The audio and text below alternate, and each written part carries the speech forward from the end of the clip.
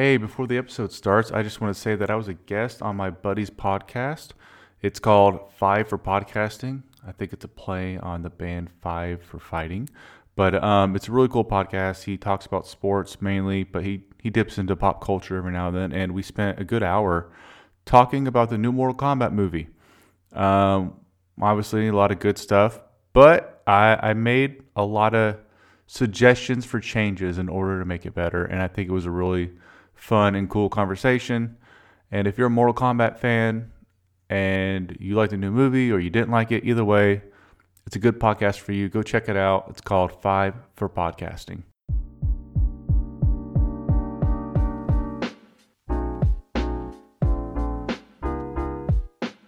All right, welcome back to another episode of the Blockbuster Hall of Fame.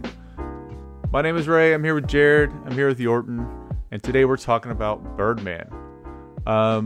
We're covering the category, I guess, that we're doing right now is basically movies that were nominated for Oscars, right? For Best Picture, specifically.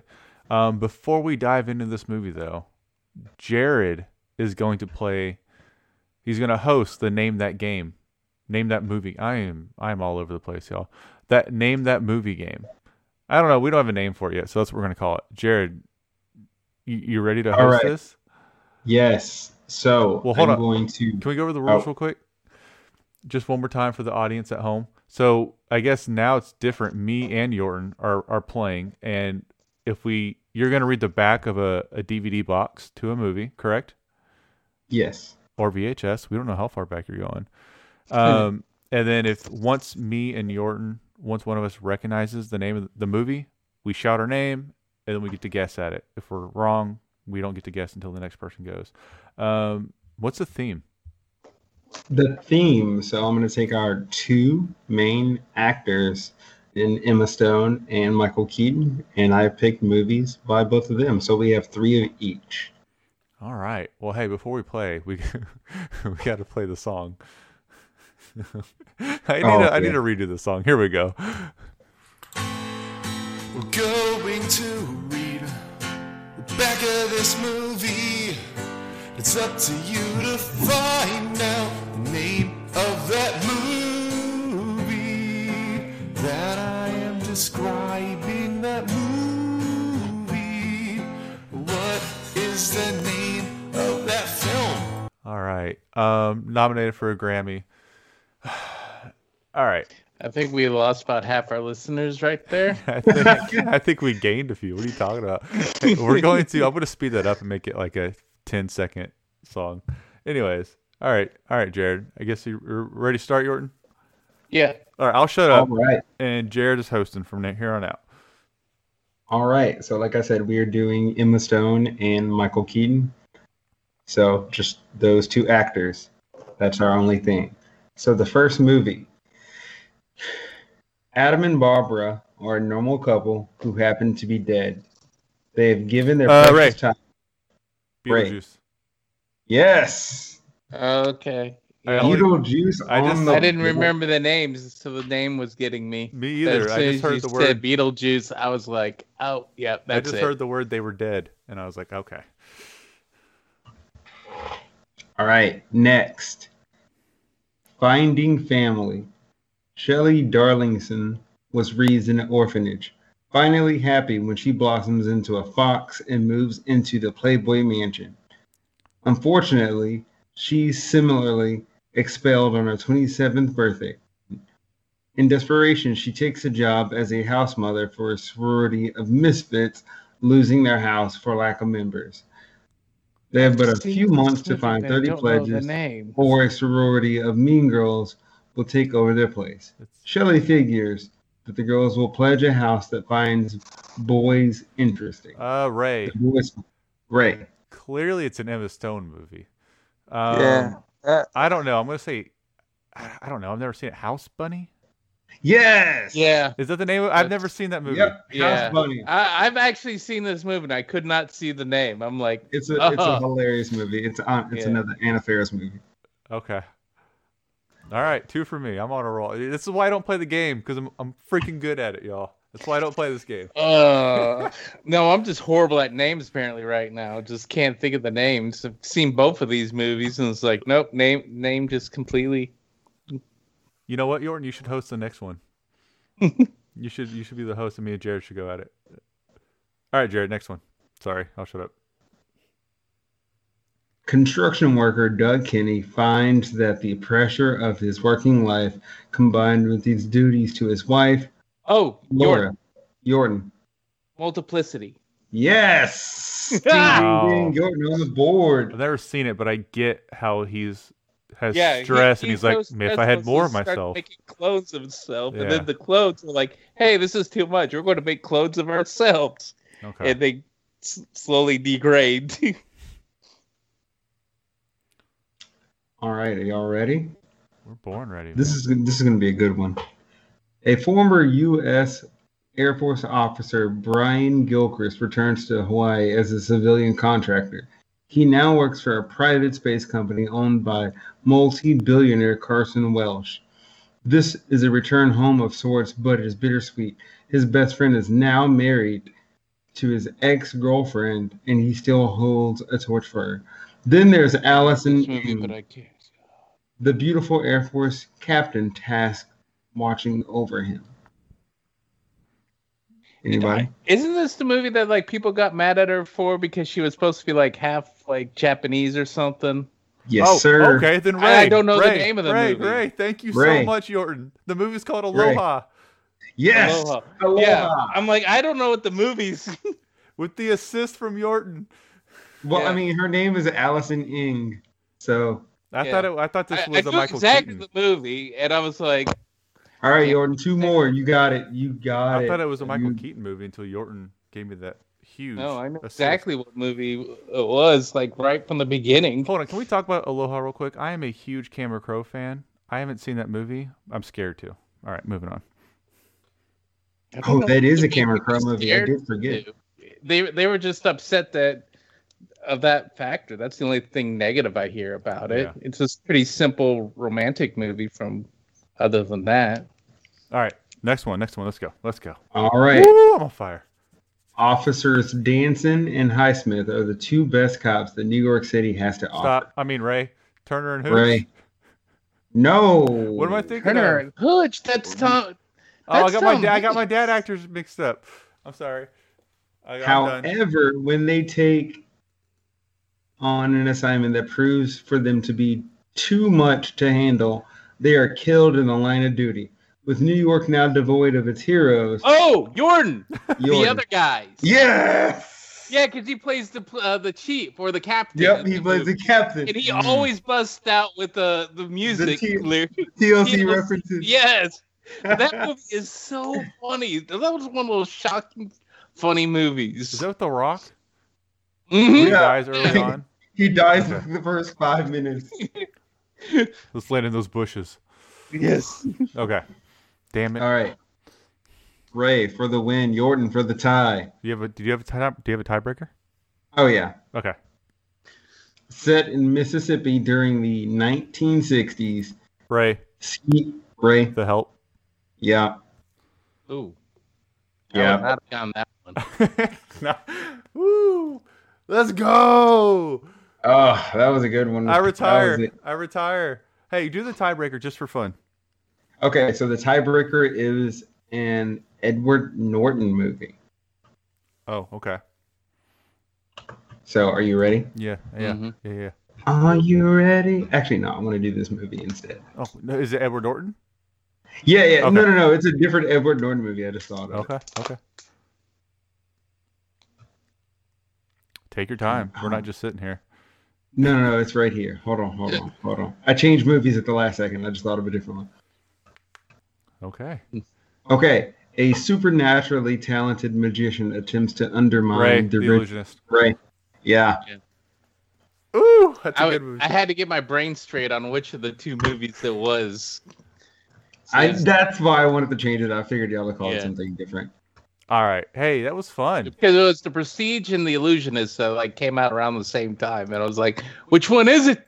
Oh, I know that one. The Prestige is what's his name from Batman? Christopher Nolan. Yeah. Okay, cool. Hey, that I was was going to fun. say Michael Keaton. Yeah, Michael Keaton. That was real fun. I like being on the other end of that. Okay. It's a skill I have that does me no help in real life. It's really wasted. If I was just better remembering the names rather than the movies and the concepts of the movie, I'd probably beat you. My superpower is remembering shit that no one should care about. So I don't know. I mean, to be honest, Yorton, you're probably winning at life if you don't have that ability. So let's talk about Birdman here. This is, as far as I can remember, this is one of the first movies to go for like the one shot look. Can y'all think of any movie that came before it? I know there's other movies that have done it. It was just the one that stood out and was popular and everything. But yeah, basically to a mainstream audience would be this movie. I mean, it's definitely the one that mastered that look, right? This was like visually arresting. I could not take my eyes off the screen because there weren't any cuts, and I was like, where are we going? What's happening next? The reason they haven't cut is because we're following this character for a reason. Like, they don't want us to cut away. Like, something's going to happen. I don't know. Were you like, Yorton, did you find it, did you have the same effect pretty much where you just couldn't keep your eyes off of it because you wanted to know what was going on? Why wasn't it cutting type of feel? No, I didn't have that effect at all. The only thing that threw me off at the first was the beginning of the movie with the music and how the titles were. For whatever reason, I thought I selected Whiplash the way that movie started. I was like, did I select the right movie? How about you, Jared? Did you have a similar effect? I guess think back to your first time watching this movie because this was my first time. Oh no! The first time I watched it, I thought it was really interesting. They went with a one shot. Inarritu, the director, Alfonso Gonzalez Inarritu, he really wanted to do this. This is like a baby of his. It came to him in a dream. He was like, I'm going to do it. And he was ridiculed by other directors because they said, it can't be done. Mm-hmm.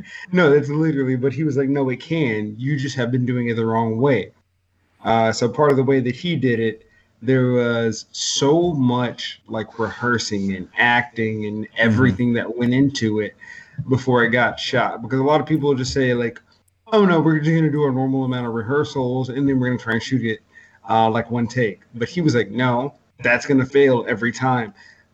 Everybody has to know their lines. We can't feed lines. We can't feed the way we act. They just have to go. And so that's kind of what he did. And it was awesome. I'm not sure if you guys watched 1917. I did. It was similarly in the one shot sequence like this, which was really awesome because it lends to the movies being very frenetic. That was one of the things that I wrote down about this movie. Like, obviously, it's not in the middle of World War I, but it still feels very frenetic as this movie goes on. And so you're just like, oh my gosh, what's going to happen next? Similar to what you were saying, Ray. And it just lends to just excitement for every step of the way. I wish I could see a behind this. I guess I could YouTube it. Like, how did they transition? Because it wasn't a one shot. There were definitely secret cuts in there, but I don't know where they would be. And going back to what you said earlier, they definitely, you could tell they treated this more like a play where everyone had to know their lines. You couldn't just like memorize this scene and come back and learn the next scene the next day. It was like, no, memorize the script. Well, it's funny that you brought that up about the play because one of my comments that I even wrote down because I wanted to make sure I talked about it, the acting style in the movie itself was very much theater, where it's a little bit more gravitas and over the top. Like everyone I felt like was more playing like they were in a theater. So this was funny because it's sort of like a movie about making a theater played as a theater style movie. It was really cool that they did that though, because usually when you're watching movies, you're like, you don't really notice the acting. I mean that in a good way. Sometimes someone's acting like, damn, they are killing this scene right now. There was a lot of moments in this movie where I was like, Edward Norton's good. Like, he's damn good. And it's when he's switching between his character and then his character in the fictional play they're making, right? Same with Michael Keaton. I was like, damn, they just turn it on like that, and they can just dive into this different character on spot, and it's so good. I don't know. Y'all want to discuss? Okay, before we discuss the actors, I want to talk about the Dad Actor Hall of Fame. These are actors that your dads just universally love. Michael Keaton, Tom Hanks, and Denzel Washington are on that list. Can y'all think of any more? I was going to laugh because of you, Brad Pitt. I guess I am a dad now. Well, let's think about our dads. You are in love with Brad Pitt. I love the whole Clooney. Clooney and Pitt represent like a classic era of Hollywood that just doesn't exist anymore, and I'm just fascinated by it. That's sound like a dad there with that statement. I do, I know. But you're forgetting the ultimate dad actor, Harrison Ford. Yes. Yeah. Okay, you're right. I'm adding him. I'm adding Harrison. So that's what I wanted to do. I wanted to fill out this list. That's a criminal offense from you there. Yeah, right? no. Like, I can't believe you, like, Harrison Ford and Denzel should have been, like, the top two. I'm adding someone else. Robert Redford and Paul Newman. I feel like they're dad actors. Newman. I wouldn't go with Paul Newman, but Robert Redford would be a good one. Okay. Oh, yeah, I don't know about Paul Tom Newman. Selleck, though. That's your mom actor. She will watch Tom Selleck. Yeah, no, I agree with that. I agree with Ray. That's a mom actor. I don't know. I was thinking about, like, Smokey and the Bandit and all those movies. Well, no, I think Tom Selleck for the TV shows, though. Yeah. I don't go straight to Smokey and the Bandit. I go straight to Hawaii Five-0. Hey, if we are missing any lists, please, are missing any actors on this dad actor list, email us, blockbusterhof@gmail.com. That's a fun list to come up with, though. Did we say Tom Hanks? I got Tom Hanks, Michael Keaton, Denzel, and Harrison Ford. I have a distinct memory of my dad going, "Oh, Michael Keaton's new movie. It's got to be good." And I was like, "Who?" And like, it's the first time I just have a vivid memory of him just loving Michael Keaton, and it was the first time I heard my dad like really love an actor. It's like, oh, weird. Okay. Tom Hanks as well. Denzel. Everyone loves Denzel, right? Especially dads. Harrison Ford, I guess you're right. Harrison Ford is not just a dad actor. That's a mom and dad actor. The women like him. The men love him. I think that's the Mount Rushmore. Am I wrong? I know we're missing some. We are. I just can't. Not Tom Cruise. No, he's everybody. He's generational. I'm gonna say Val Kilmer, maybe. No, I think he's Fringe. He's a lower tier for sure. Yeah. He's not. We're not trying to diss him or anything, but he's just not the top tier. Yeah. No. You guys are right. That's why I was like, I think he's Fringe. Yeah. I don't know. Oh, I got someone. What's his name? Tommy Lee Jones. Oh yes, my dad. Like crazy. The Fugitive is one of my dad's favorite movies. There we go. Tommy Lee Jones. And it has Tommy Lee Jones and Harrison Ford. Yep. Al Pacino. So basically, the villains from Batman Forever. Oh gosh, not Jim Carrey. God. That's a black mark on their resume. All right, let's move on to discuss Michael Keaton here. Michael Keaton, obviously, we first were introduced to him as Batman. Maybe multiplicity, I don't know, but he's most known in our lives as Batman, the one who can't turn his neck from side to side. Do y'all know that story? No? Yeah, because it's hard rubber. You can't turn. His whole body would turn. Yeah. I'm doing it visually as if anyone can see me at home. What do y'all think about his character in this movie? I'll start with you, Jared. Give me your raw thoughts. I thought Reagan was awesome. I thought he was great. He was going through all of his inner monologues through the movie. Obviously, he did the voice of Birdman as well, like the deeper voice. He modeled that after Christian Bale. Mm-hmm. That's funny. I didn't know that. Yeah, he did. Oh, yeah. So, no, he just, like, it's a character. It's a movie about, like, transformation. And his character is, like, transformation and acceptance of who he is and who he wants to be and who he's going to be. And there's so much symbolism within Reagan compared to Michael Keaton as himself. And it was so cool because Inarritu actually did not originally think about casting Michael Keaton in this role. Michael Keaton had heard about Birdman and then heard that Inarritu could not find his actor. So Keaton said, "What about me?" And Inarritu said, why didn't I think of this first? So no, it was just crazy because then they obviously shifted everything to model it after this guy, and it just fit because he, at this point when this movie came out, it's kind of like, what has Michael Keaton done lately?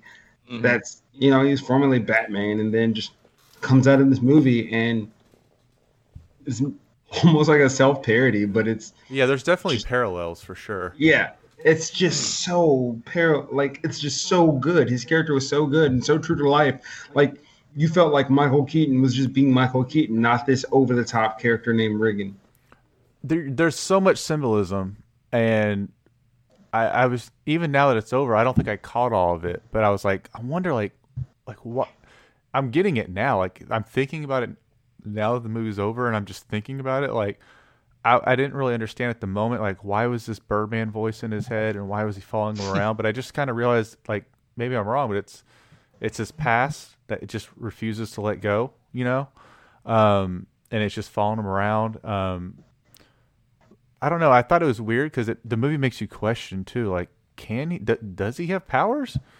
Like, throughout the whole movie, he's just doing this stuff, and it slowly reveals that it's in his head, kind of, towards the end. Mm-hmm. But in the beginning, you're like, this dude's throwing stuff with his fingers from across the room. And when he told, what's his name from Hangover? Zach Galifianakis. Yeah, when he told him, I made that light come down and hit the actor in the head. I was like, oh, is this a twist of the movie I didn't that wasn't in the trailer or something? Like, I didn't know he could do this. So, I don't know. I was really fascinated by his character. Yorton, do you have any thoughts? No, I thought he had it was a very interesting character because he, at some point, seems like, he's got everything straight. And then other times he is just bat crazy, just like his whole life's falling apart. And it's just interesting seeing the dynamic that he's going through, and then his inner monologue that he had as seeing himself as Birdman. I sort of remember back when Batman Beyond, and where Bruce Wayne, Batman, realized, I'm not going crazy because I don't call myself Bruce Wayne. I always call myself Batman. So I had a little flashback to that where his inner monologue isn't himself, but his alter ego that he has created there is Birdman. Okay. I thought he was fascinating, and I thought his character was fascinating, and I couldn't say anything better than what Jared said, just how it paralleled his life.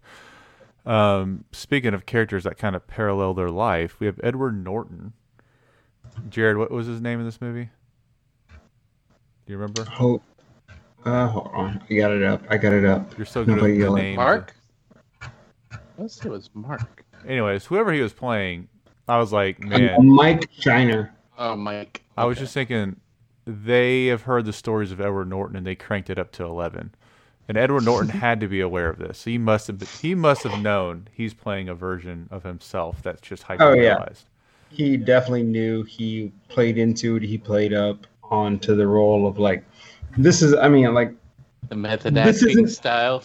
Yeah, hard to work with. This isn't the reason why I don't like Edward Norton. The reason I don't like Edward Norton, this movie, like, hammers home, because I feel like Edward Norton is after I watched this movie, like, I was like, okay, he's a great actor. But then I look at all of his other movies, and he just plays, like, this stale role in, like, all of his other movies. And it's just like, man, like, you're actually a good actor. Like, do this in every movie. I think he's an awesome actor. I think he's one of the best actors. He's not a movie star, so he doesn't get to choose the kind of roles he wants to make, but he's awesome, fits this man. Character in the movie real well, because he's like, he stole this bragging movie. about he wasn't a star, but he's an actor. I feel like, and I think that's where I'm, like, falling on, because even rewatching this movie again, I'm just like, dude, Edward Norton, like, you're a great actor. But I think what you said, Ray, about him not being a movie star is, like, I think that's it. And I think I just want him to be a movie star because I know how good of an actor he is. But every time I watch him in a movie, it's just like, dude, you're kind of boring.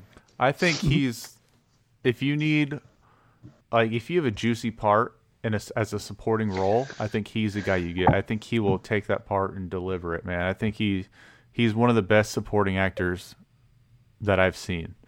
You know, his movies where he's the lead, hit or miss. You know, but if he's a supporting actor, he's gonna kill it, and you're gonna be like, damn, that guy was good, and he was really good in this movie. His character. Let's talk about his character. His character was nuts. He was terrible, a terrible human being, yet he was completely entertaining.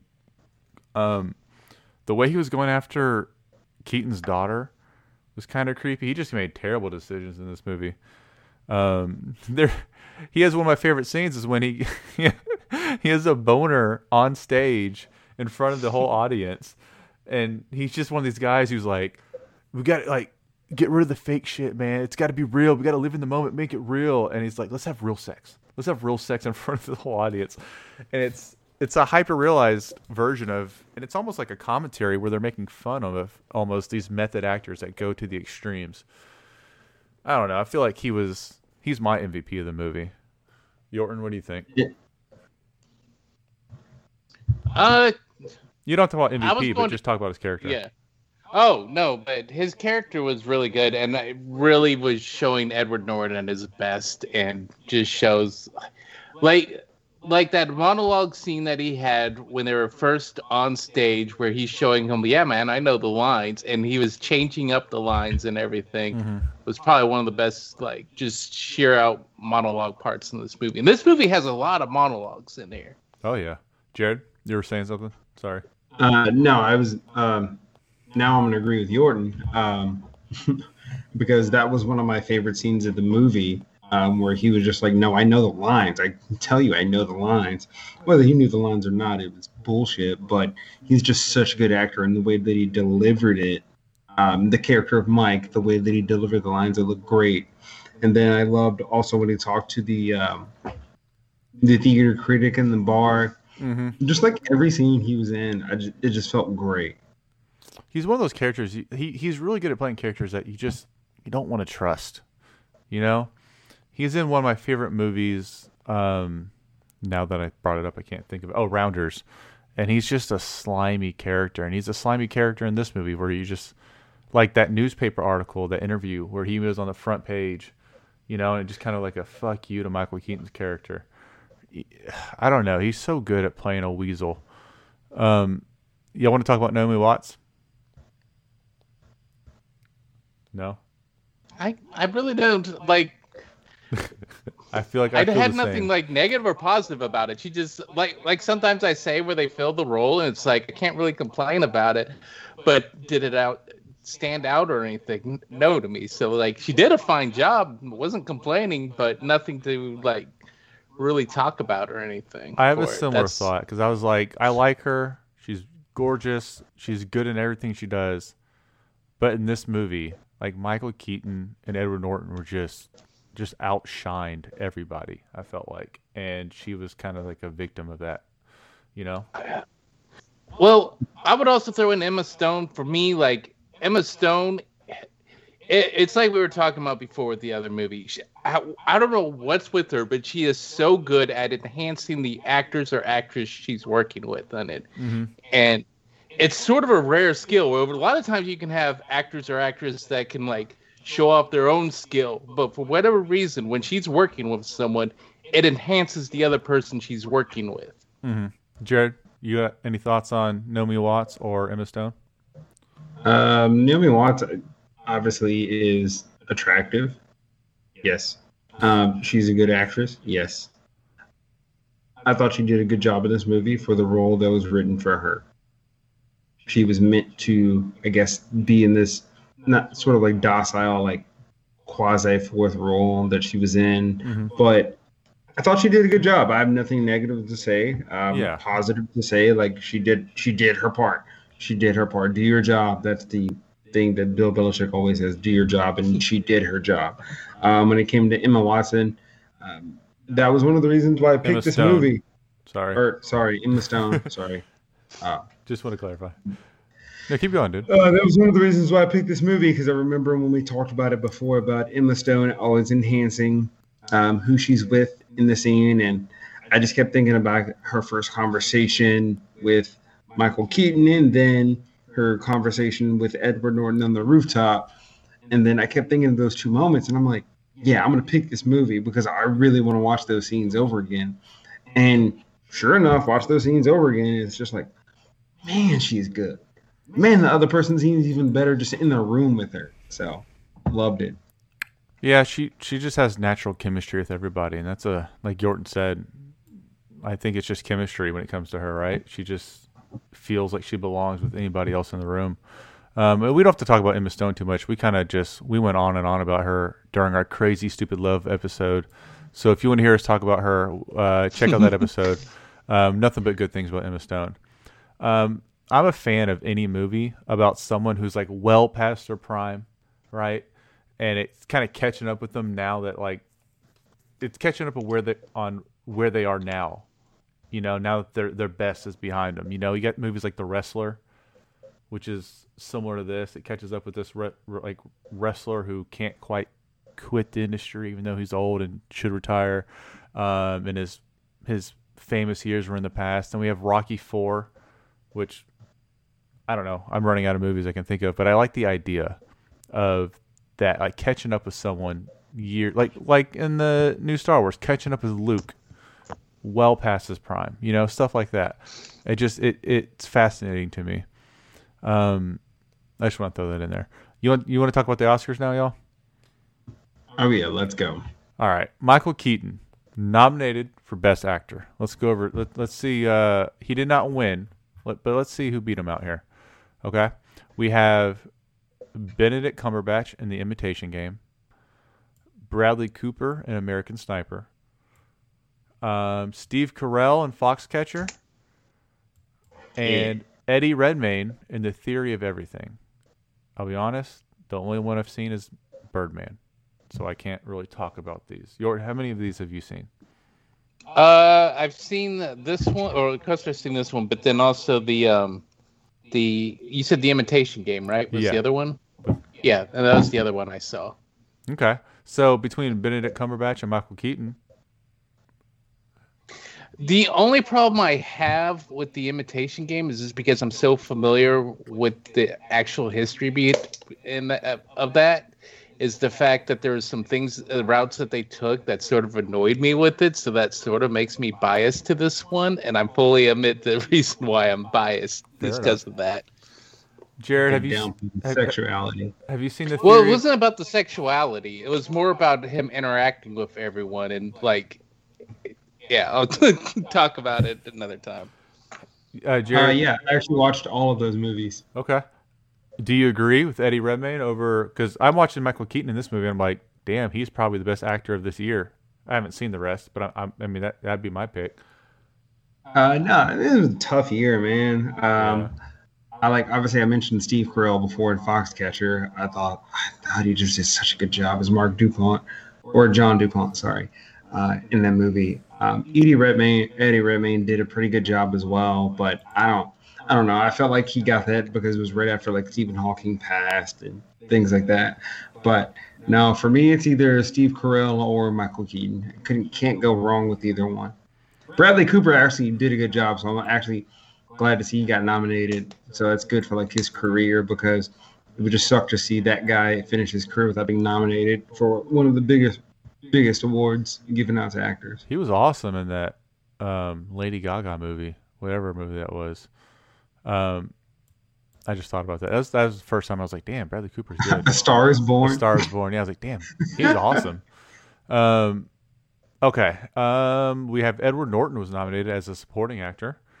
He was nominated. He didn't win. We have Mark Ruffalo in this category for Foxcatcher, Ethan Hawke in Boyhood, which I liked Boyhood. I'm one of the 12. Make that 13. 13. Make all that right. 13. I actually love Boyhood too. Who's the director of it again? I can't remember. Richard Linklater. Yes, one of my favorites. I don't know why I forgot his name live on the air. Robert Duvall in The Judge, which I think was an Oscar bait movie. And J.K. Simmons in Whiplash actually won. Jared, you seem like you watch every movie under the sun. Do you agree with that? No, J.K. Simmons, honestly, like it's not even close. But shouldn't he? I didn't watch it, but it feels like he was had more screen time than the lead actor. Am I wrong? No, he didn't. Okay. I just want to check. No, but like it's not even close. Like this was an open and shut Just case. everyone remembers him more. No. Like again, we talked at length about Edward Norton, but like just J.K. Simmons was phenomenal in that movie. Okay, I'll take your word for it. I mean, I've heard nothing but how awesome he was in that movie. Yorton, you have any thoughts before we move on? No, I don't have any other additional thoughts on it. Sweet. All right. Actress in a supporting role. Emma Stone was nominated. Obviously, she was fantastic. She was nominated with Meryl Streep, who just gets nominated every year. Keira Knightley in The Imitation Game. Laura Dern in Wild. But Patricia Arquette from Boyhood won. I'm not upset with that because I thought she was really good in that movie. I don't know if Emma Stone was in enough of this movie to maybe win the award. Am I flawed in that thinking, Jared? No, I'm just glad Boyhood won some award that year because they were nominated quite a bit but didn't win almost anything. So I'm just glad that movie won something. As again, now one of the 13 people who like that movie. It's a crazy idea. Yorton, do you know the story behind Boyhood? Yeah, it's the one where they filmed the kid for like several years, then made it into a movie. Correct? Yeah. They just every like 3 years or so they'd catch up. And it's in the Houston area, isn't it? I think so. Yeah. Well, yeah. They filmed it here in Houston. Linklater loves Houston and the area for sure. The only problem with that movie is I didn't like the boy when he grew up. I was like, he's a dick. But whatever. We'll talk about that when we watch the movie. What else? It was nominated for cinematography and it won. Emmanuel Lubezki was the cinematographer, and I'm not going to lie, that's one of my favorite parts about this movie. It's just New York City, right? And the lights of the stage and everything about this movie I thought was just fantastic. And plus, he had a very, very difficult job trying to make this look like one continuous scene. So, I mean, just for pure effort alone, I feel like you have to give it to him. But the other nominees were Roger Deakins in Unbroken, Dick Pope for Mr. Turner. Oh, man, two people that I can't pronounce for Ida. I don't never heard of that movie. Robert Yeoman for The Grand Budapest Hotel is the other option. Shout out Robert Yeoman. Shout out Wes Anderson. I still think Birdman.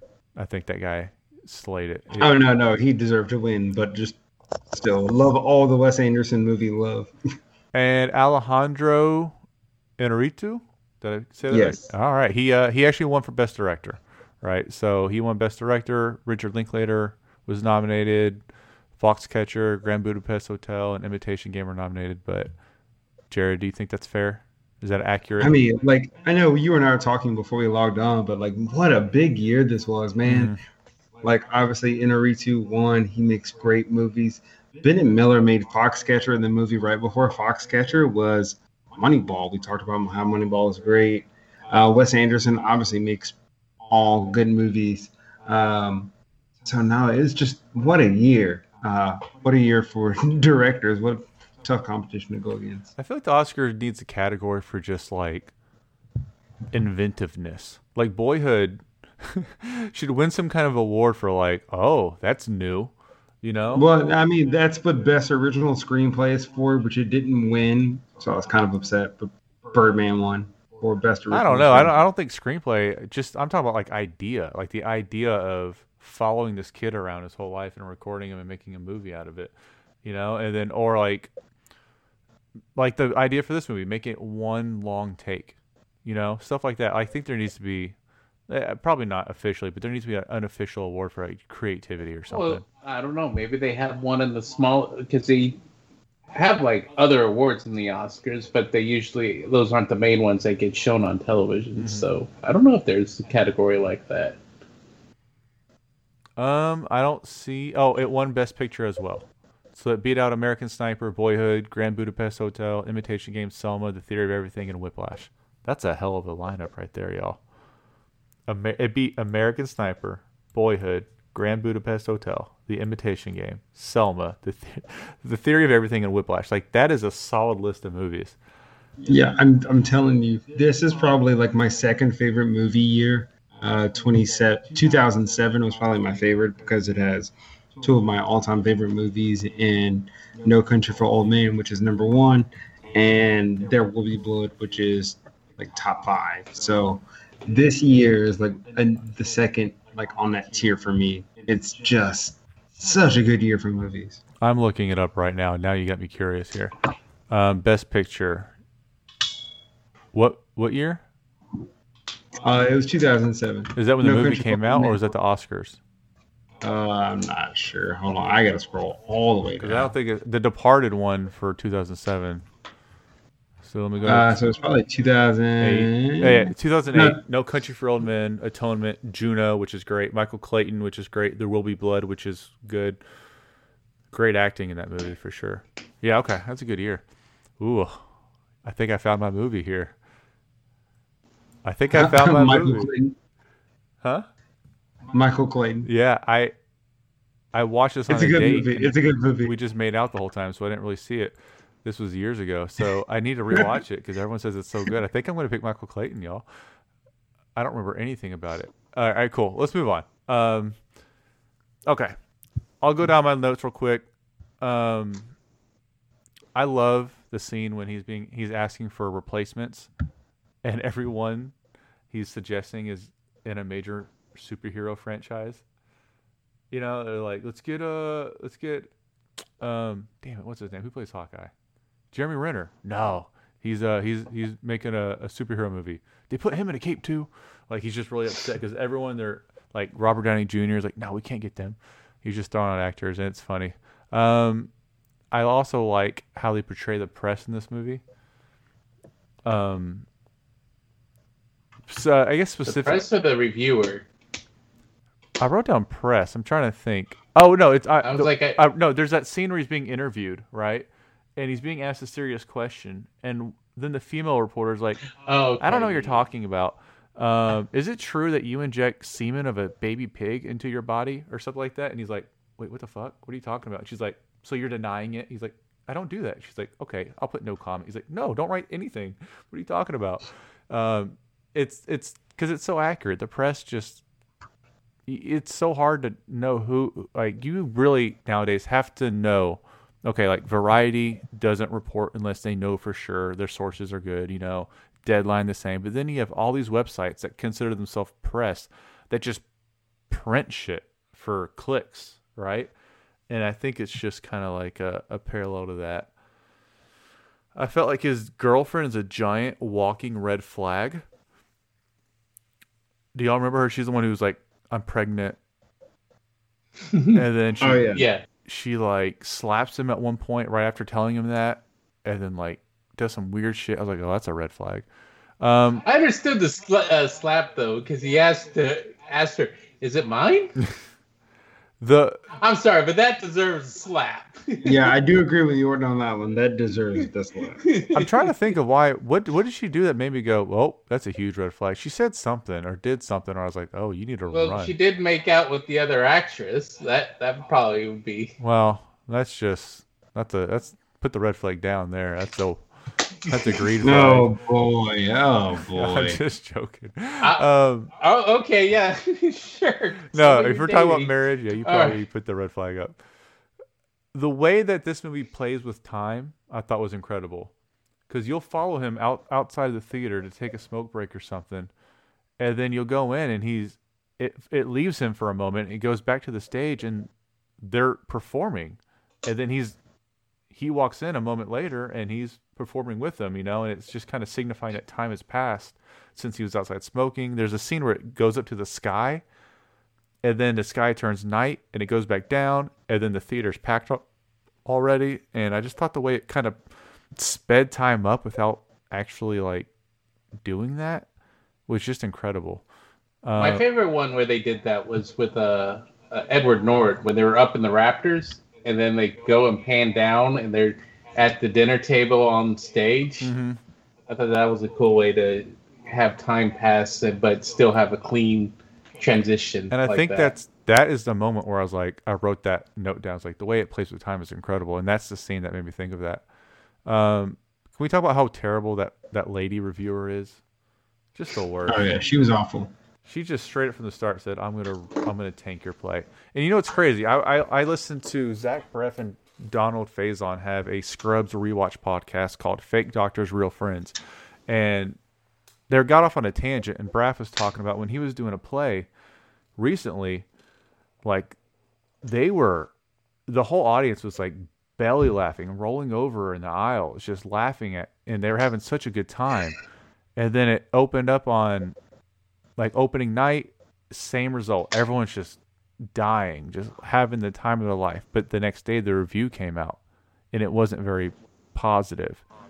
And that one review changed audience reactions to the play to where they didn't react the same. The same jokes weren't working. And it's all because that review got out.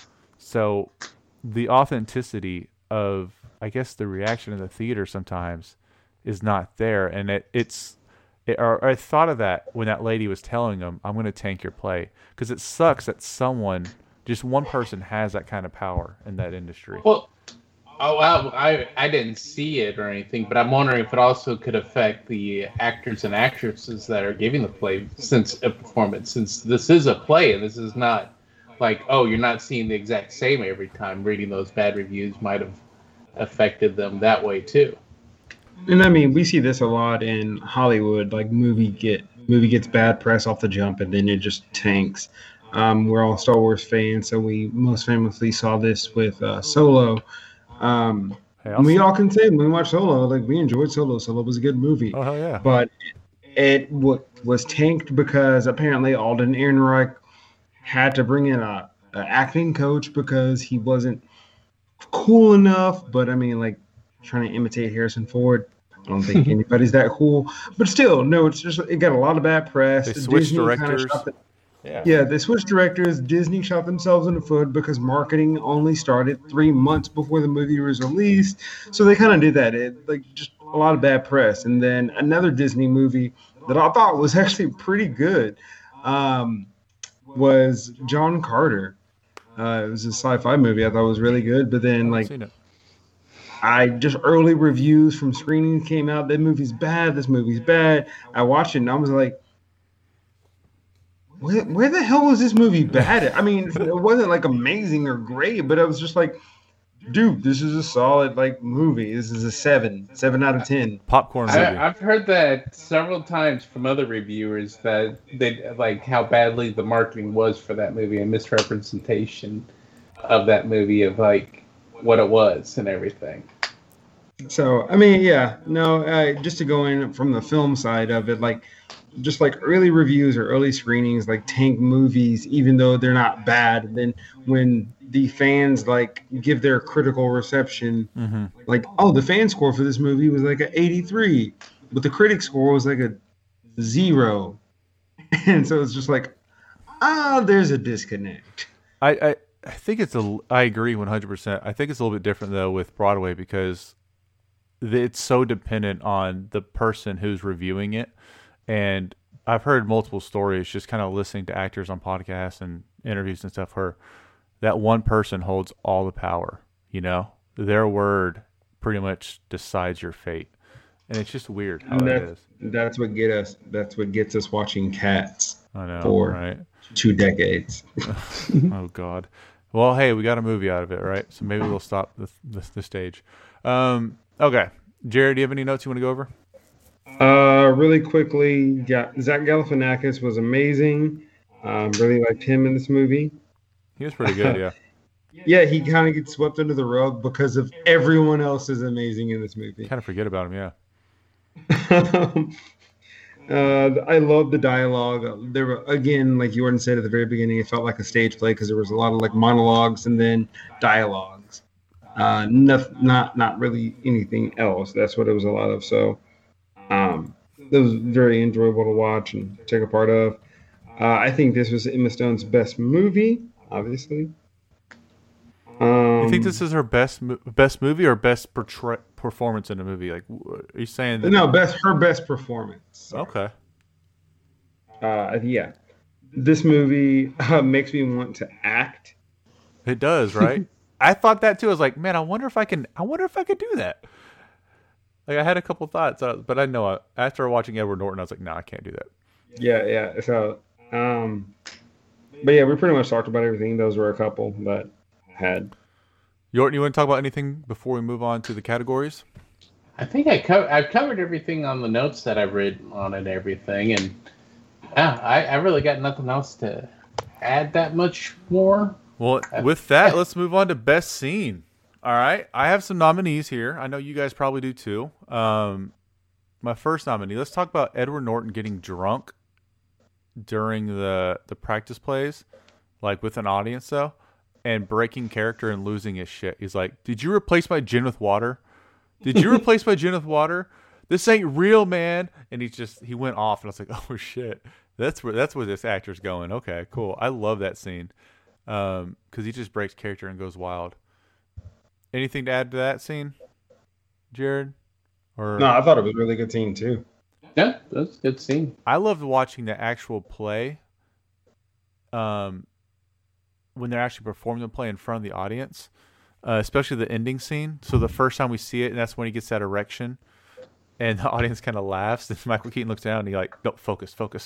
I don't know why, but I really like the scenes where, cause I'm actually really interested in the play that they're performing and watching them perform that, because I kind of like that idea too. And so anytime they're actually performing the play, I found that was really interesting. Obviously, we have underwear in the streets, and then he walks in on cue in his underwear and just says, in his head, he goes, "Fuck it, the show must go on," and just keeps acting, and it adds this element to the play where he's in the audience, and the audience thinks it's part of the show and all that stuff. I thought it was really fantastic because I had a moment like, "Oh my god, what would I do?" And then he just started going. I was like, "Yeah, all right, I would do the same. Just go with it, right?" And then the final scene where it's him and he picks up an actual gun, and I noticed that too because I saw him putting in the cartridge, the magazine, and I was like, "Uh-oh, that's a real gun. He shouldn't have listened to Edward Norton at all." And the whole time he's walking out there, you're just thinking like he's gonna kill himself, right? And you were on the edge of your seat wondering like, is he gonna do this? I thought the way they built that up, the anticipation was really good. And I guess that's not the final scene. The final scene is him at the hospital, but I don't know. That's the scene I was talking about. Jared, do you want to throw any more scenes on there? I do want to throw the scene where they first meet Edward Norton, and he's going over the play, and he was like, "You don't need to read the script." He's like, "No, I don't. I know the lines. I know this."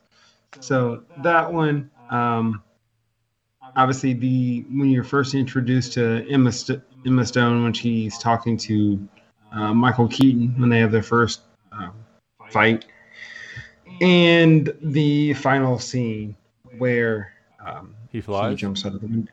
Yeah. Yep. Okay. So you're adding all those on there? Okay. That's good. There's a lot of scenes in this movie to pick from. There's some awesome scenes. Yorton, you want to add any? Or, I mean... No, you guys covered the ones I was really interested in. And you definitely have my MVP scene in there. All right. What is it? What's your scene? My scene, my favorite scene was the one when Edward Norton was on stage, and he was just ad-libbing with him that first on stage scene, and I just thought, man, that he was just showing off how good of an actor he is with that scene there. Yeah, he's like, "This job's mine. Just give it to me," pretty much. Yeah. Jared, what's your scene?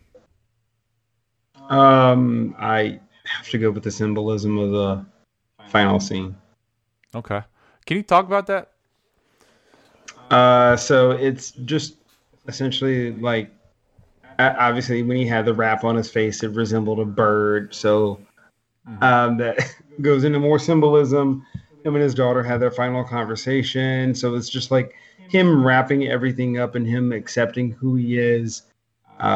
Essentially who he is Birdman.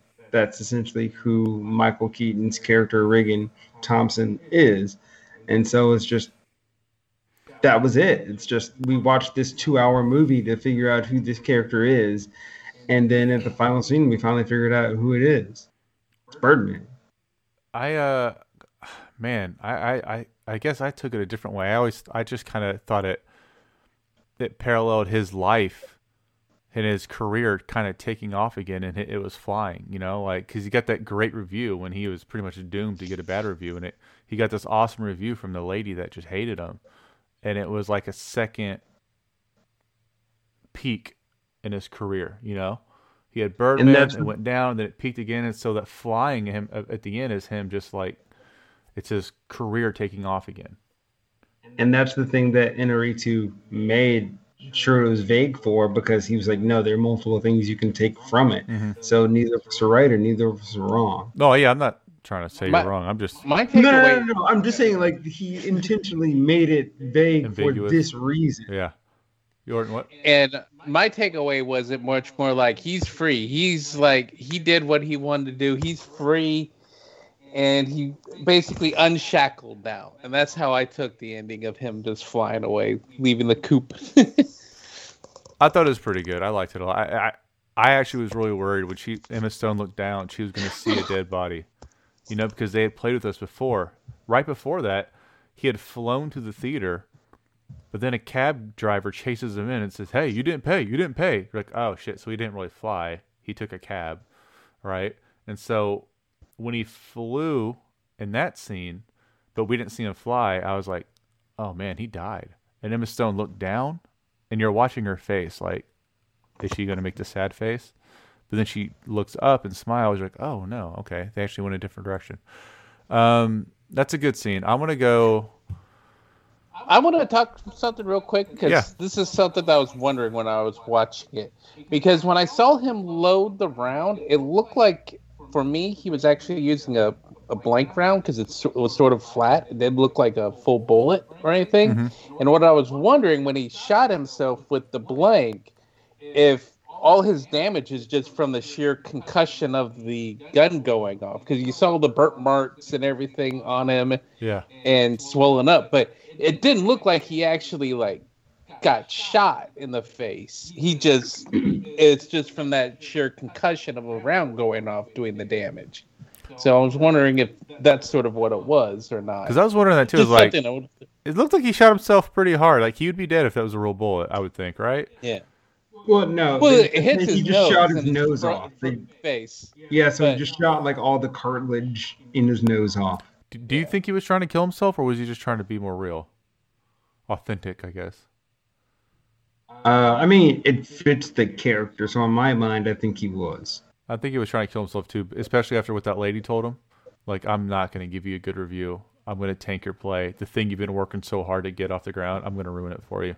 See, and I sort of feel like he was mentally trying to kill himself, but at the same time not. Sort of like when he was talking about with swimming, and then oh, I don't want to drown here because of all these jellyfishes, so I'm not going to kill myself now. Sort of like that, Like, he worked up where yes, I want to kill myself, but he really didn't want to kill himself. That's sort of how I took it for him shooting himself. I'm going to pick the scene where he's in the streets in his underwear after he gets locked out of the theater and has to walk to the other side, and then he walks in on that scene where he's supposed to barge in. I thought it showed off his acting so well, and it was just such a fun, entertaining scene. So we don't have a winner here. We have the whole movie's a winner in that category. Let's go to best line. I didn't write too much down, but I have. They put him in a cape too, and then his daughter Emma Stone says, you mock Twitter. You don't even have a Facebook page. You're the one who doesn't exist.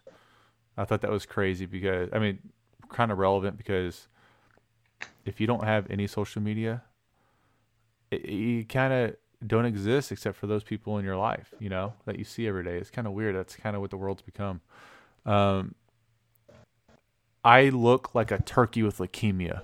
I don't know why. That made me laugh. Any lines you want to throw on there, Yorton? I don't know, because nothing to me stood out one line, but it was just more because I was embracing their whole monologue. So it's not like that's the problem. Quick, yeah. Yeah, I could have put 3 Norton monologues on here if I wanted to. I didn't want to write them down while I was watching the movie.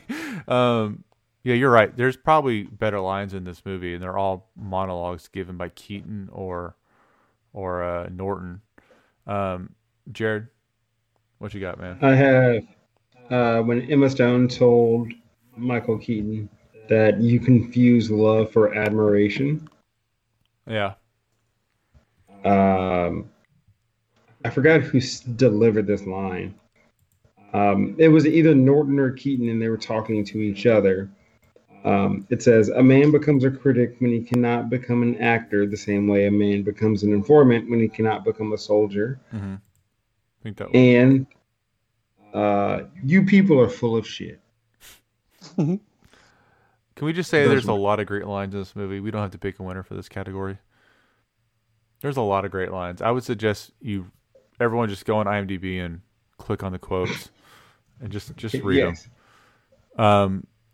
Unless y'all want to pick a winner, I don't really have one. I like them all. I mean, I don't either. Yeah, cool. All right, MVP. This is the fun category, y'all.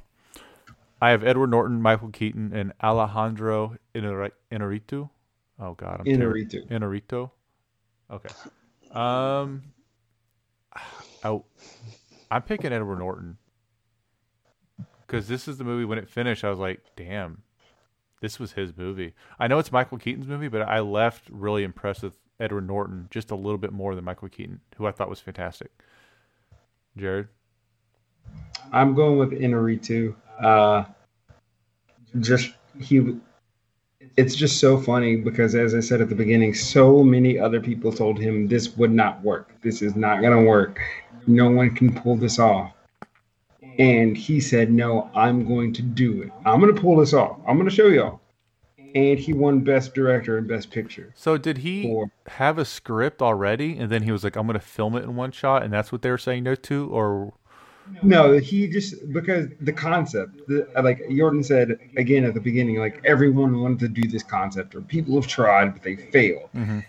He said in a dream, like he had a dream that he directed a one-shot movie, quote unquote one-shot movie. And then when he woke up from the dream, he was telling all of his friends that, like, "I'm going to do it. I can do it now. It came to me in a dream. I know how to do it. I'm going to get it done." And then everyone was like, "No, you can't." Well, so I guess what I'm asking is, did he have this movie and was deciding how to shoot it, and then dreamt about how to shoot it, or did he have the dream and then go seek a movie out? Everything like fell in place, like from the dream to just like writing the movie. Well, so he dreamed about the concept of this directed as a one shot. Mm-hmm. So did he write the movie, come up with the story, or was it a? Yeah, he write it. He's the writer. He's got. Yeah, he's a writer. I didn't know that. He Okay. did everything. Well, damn, good for him. I mean, that's a solid pick. You honestly can't go wrong with any one of these three. Yorton, what do you got, man? You know what? I will have to go with him on the director, just because you could just feel this was his baby project, and he's the one that got all this cast together, and he's the writer too. And the dialogue on this, like I said, some of this dialogue was just amazing. And I'm not even including how cool it was the fact he did the one shot. If you just did the dialogue alone, that the writing on this and directing skills just shine. And so, yeah, I'll give him the MVP. You know, in English is like his second language too, so it's even more incredible. Oh, yeah, he's from Mexico City. Yeah. So he speaks Spanish, and he wrote an amazing English-American movie. Sixth Man, Emma Stone. Yes, sir. Any arguments there? Nope. Anybody want to shout out? I guess Zach Galifianakis, but Yeah, definitely shout out Zach Galifianakis. Again, like I feel bad because I thought he was excellent in every scene he was in, but it's just like, yeah, dude, so was everybody else. that's true. Hey, we don't need to fix this movie. Do we have any questions? No. I don't got any questions. No, not really. No, because I think we talked through the ending, so that was Yeah, that was the only thing. that was the made me only have spot that there questions. would have been. So this movie had a budget of only $18 million because it mainly took place in one setting. I guess two if you count the bar. But that's a really low budget, and you could tell the actors probably read the script and were like, "Please, I'll take minimum wage to be in this movie. Like, just please put me in this movie." Because I mean, those.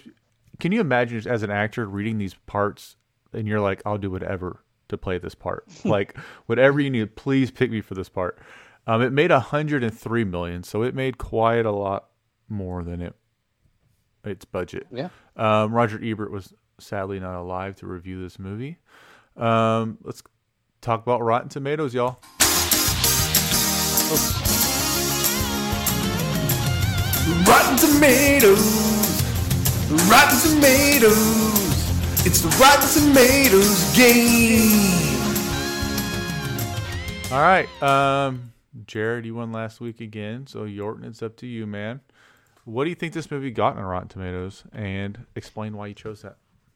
All right. So what I'm going with, because he wants to play the shutout and everything and try to get points. No more Price is Right. You have to guess what you. I didn't Price is Right you last No, week. he didn't. I know. But my point is the fact that I'm going to try to figure out a good one to really make him think if he wants to go over and under. I am going to go 91. Okay. Jared. Or for Yorton, why? Why 91? Just because it's an Academy Award winning movie, and I felt like the reviewers love this movie. This is a very strong movie that, this is what Hollywood loves, especially with the monologue and everything, and being about actors and actresses and everything. This is Oscar bait movie. And it's wholly original too. Yeah, I'm with you. All right, Jared. So I know this was Inarritu's highest rated movie.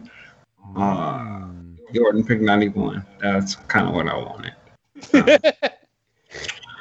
I figured that. I'm going to go make the hard decision there on it. I'm going to go 87. Okay, so I'm staring at a number on my screen right now that one of you guys got exactly on the dot. Thank you. First of all, Jared, can you tell me why you picked 87?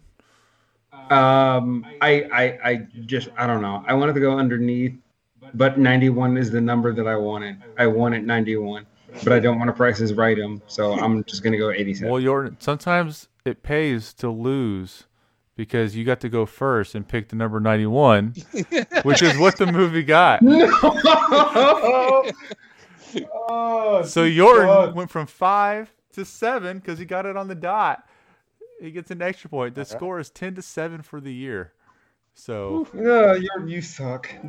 I wanted 91. Shit. It got a 7. And like I said, it was the perfect number and it would force you to be like, What was so funny, even before you hopped on the call, when Ray and I were talking, I was saying that I always go for even numbers. I go for 92, 94, 96. I do too, yeah. But I said this time I'm gonna go for I'm gonna go for odd number this time. They got a 77 audience score, which I understand. This movie's not for everybody. But if you just love film, you see this movie. I think we all recommend this movie. Mm-hmm. Right? I recommend it. I'm not going to put it in the Hall of Fame because I don't see myself watching it a lot, but I'm really glad I watched it because I was kind of shitting on it. It seems like it's just Oscar bait, but it's not. It's a really, really well written movie. The acting is phenomenal. I don't think it's a movie you watch over and over again. I think it's a movie you watch and you appreciate and you go, hot damn, that was good. But that's just my opinion. Yorton, would you recommend this movie and why? And are you going to put it in your Hall of Fame? I am going to definitely recommend this movie. And trying to think. You know what? I am just going to put it in the Hall of Fame just because I would like to watch it again a couple of times just to see if I notice any of the details and everything going on and everything. And I enjoyed this movie, and it was right at the right length. It's just under 2 hours. It was quite good. Yeah, Jared, didn't you tell us it was 3 hours? Dude, I thought it was, but it's not. I think that helped me enjoy the movie even more, knowing there was an hour less of what I was having to watch. I was like, oh, he said 3. Oh, it's 2 hours. Oh my God, I can knock it out finally. Yeah, I was actually really worried about it.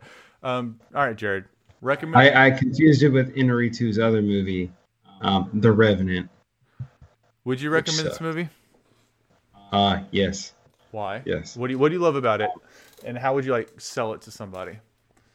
How would I like to sell it to somebody? If you're hey, you need to see this movie because...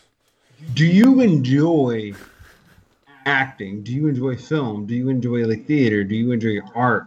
visual art, like moving art? Do you enjoy that? Like, this is the movie to watch. You get to see actors in their greatest element deliver a masterpiece. You get to see a director just do something that at that time just hadn't been perfected, and he perfected it on his first go at it. So it's just perfect in almost all categories.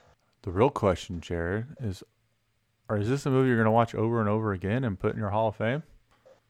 Oh, definitely. Really?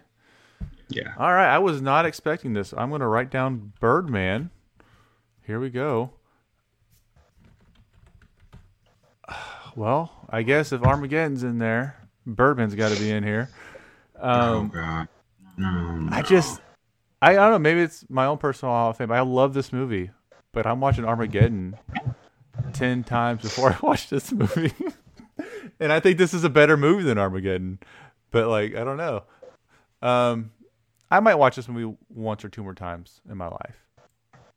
But I don't know. All right. Good job, y'all. We got another movie in the Hall of Fame.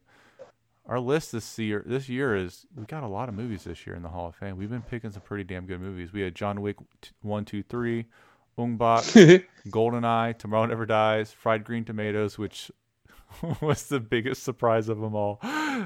We all were like, this movie's great. Rocketeer, Crazy Stupid Love, and Birdman. You know, I'm happy with our list so far. Man, a Crazy Stupid Love. That's my biggest surprise because It's hilarious. I liked a rom-com. Yeah, that's a smart rom-com though. You know, it's a well-written rom-com. It was a really good movie. Oh, I put it in the Hall of Fame, so I'm not knocking it. I was just like, for me, it's just I can't believe I actually enjoyed a rom-com that much. You know what it is? They just got really good actors and a really good script. Yorton, it's your turn, buddy. You have to pick a movie that was nominated for Best Picture. And the movie for Best Picture that I'm picking is 2017 Hidden Figures. Oh, such a good movie. Yes. I've only seen it once. I need to watch it. I saw it once in the theater. You're like, you know what? I want to see it again. Yes. No, what a great pick. And shout out Jordan. Finally, the first one to pick a movie with a black lead. Oh, they're all yeah. 3 black leads, it looks like. Yeah, that's awesome. So is this the NASA one? Yeah, this one's stacked with black actresses here, man. They are. Yeah, this is just such a good movie. So this is the NASA one, right? Mm-hmm. All right, cool. So I'm going to learn it's something. It's the NASA one where they back then people were actual computers because they were the ones that would basically the scientists or the engineers would give them math codes to process and everything, and they were the ones who had to go and do all the math that the scientists and everything figured out. And basically check everyone's work and everything, and it's a really good story, and it did a good job on like staying true to what actually was going on and happening in NASA at that time. All right, we're gonna watch Hidden Figures, man. That sounds like a good movie. Until then, I guess check us out on Instagram or Blockbuster HOF Podcast. Send us an email if you have any suggestions or questions, blockbusterhof@gmail.com. Follow we have a Twitch now, which I think we're really going to, over the summer, we're going to gear up and we're going to stream on Twitch. I'm probably going to do every Tuesday and Thursday night, play some retro games. Jared, I don't know if you want to set a schedule. I was supposed to hop on this weekend. Then the weekend got super busy. But like I said, I just did restart Ghost of Tsushima, so it's pretty awesome. So Jared will be playing a lot of PS4 exclusives like me, but I'll be playing a lot of retro games. But I think we should hop on and play some like Rocket League or something. That'll be fun. Yorton, are you set up yet?